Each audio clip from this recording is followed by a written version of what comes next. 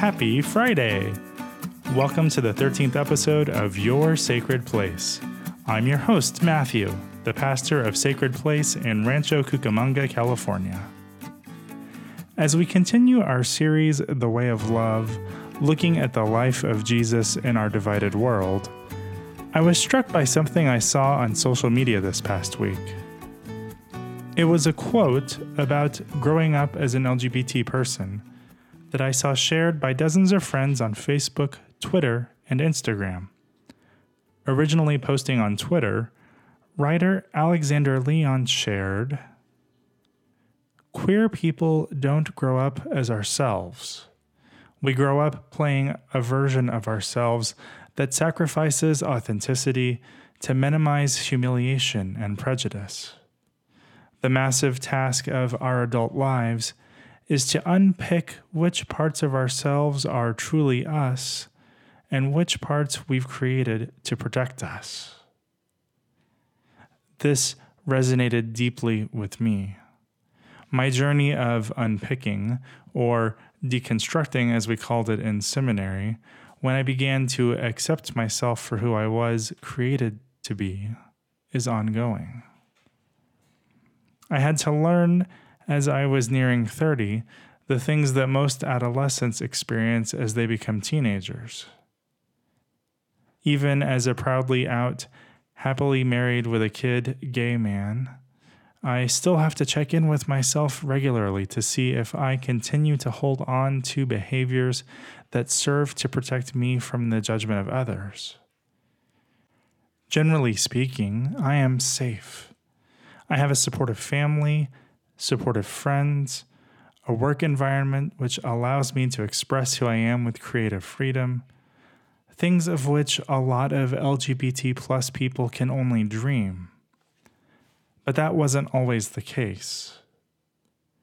Growing up in Texas as a gay kid wasn't easy.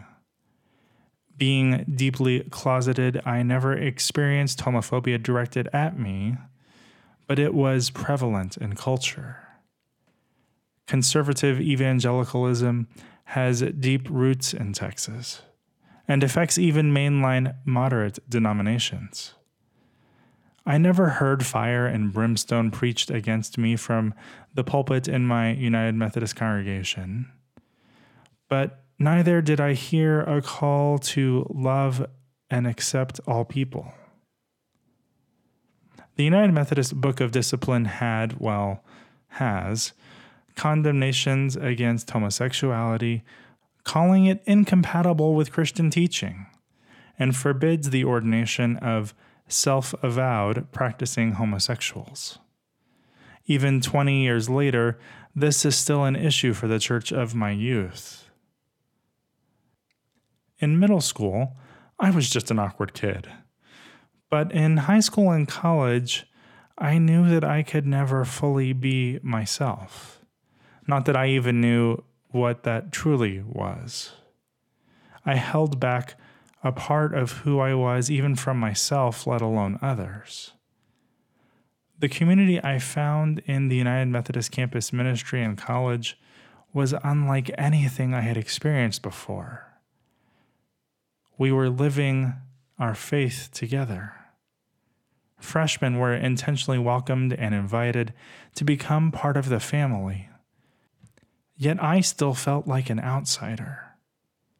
I don't recall the specific words against homosexuality I heard. I don't remember if they came from any pastors. I honestly think I blocked out a lot of those memories.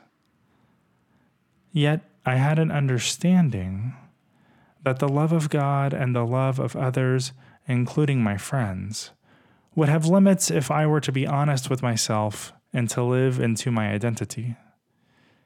This created in me such a deep loneliness that even with my closest friends, I always felt like I was on the outside. I never felt like I truly fit in.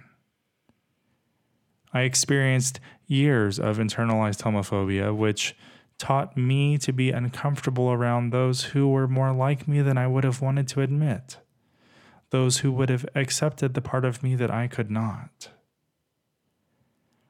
My experience with United Methodism didn't change much after I graduated and began to work in a United Methodist church. A number of those who I called dear friends during that season are now very outspoken against LGBT plus inclusion in the church. The denomination of some of my most formative years still holds a special place in my heart. I have watched, albeit from a distance, with great anticipation and hope at the movements within United Methodism. I hoped and continue to that the love of God will prevail for all people, for the way we talk about the love of God matters. Finding the United Church of Christ was a winding journey. After spending my first 3 years in California in non-denominational churches, I still didn't feel like I could belong. Even when I met more inclusive clergy, they were often serving in places that were not officially affirming of the LGBT plus community. If I wanted to serve in leadership there and do my internship, I would find there were limits. By the grace of God, a classmate and now friend mentioned that she had marched with her church in the San Diego Pride Parade during a break in our Hebrew intensive. That small moment of conversation created a safe place for me to mention that I had just met this wonderful guy and had asked him to be my boyfriend, and shared that we were struggling to find a church together. San Diego is a bit far for us to drive from Orange County on a Sunday morning, so she mentioned that she knew of another church in the denomination in Irvine that would welcome us with open arms. We showed up at that church, Bibles in tow like good recovering evangelicals, and the people there indeed overwhelmed us with the love of God. From just the introductory words in worship to this community, words of allowing God to still speak to us as we embrace one another in love. In that moment, I knew that this place was different from any that I had ever experienced.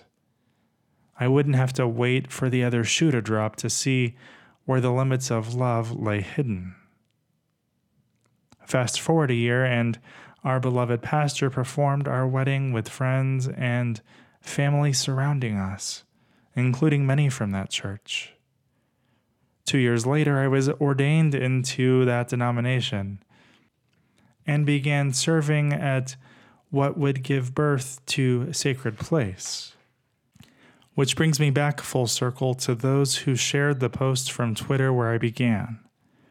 The majority of those people are fellow UCC pastors who have created for me the kind of community I wished I had in college. I am free to be who I am, knowing that I am a beloved child of God. The people of Sacred Place work with me to continually create that loving community for everyone who walks through our doors.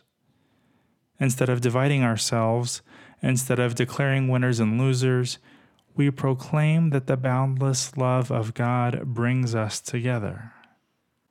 We know that it takes work to create that kind of community. We have to remind ourselves regularly of the love which unites us.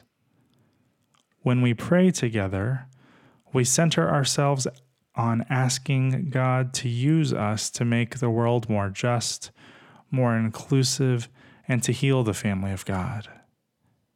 We know that we are not in this work alone, even if we are one of only 2 affirming and inclusive churches in our city. That very fact makes our work all the more important. Whoever you are and wherever you are, I hope that you find that kind of sacred place for yourself. If you're close enough to join us, you are welcome anytime, for this is your sacred place.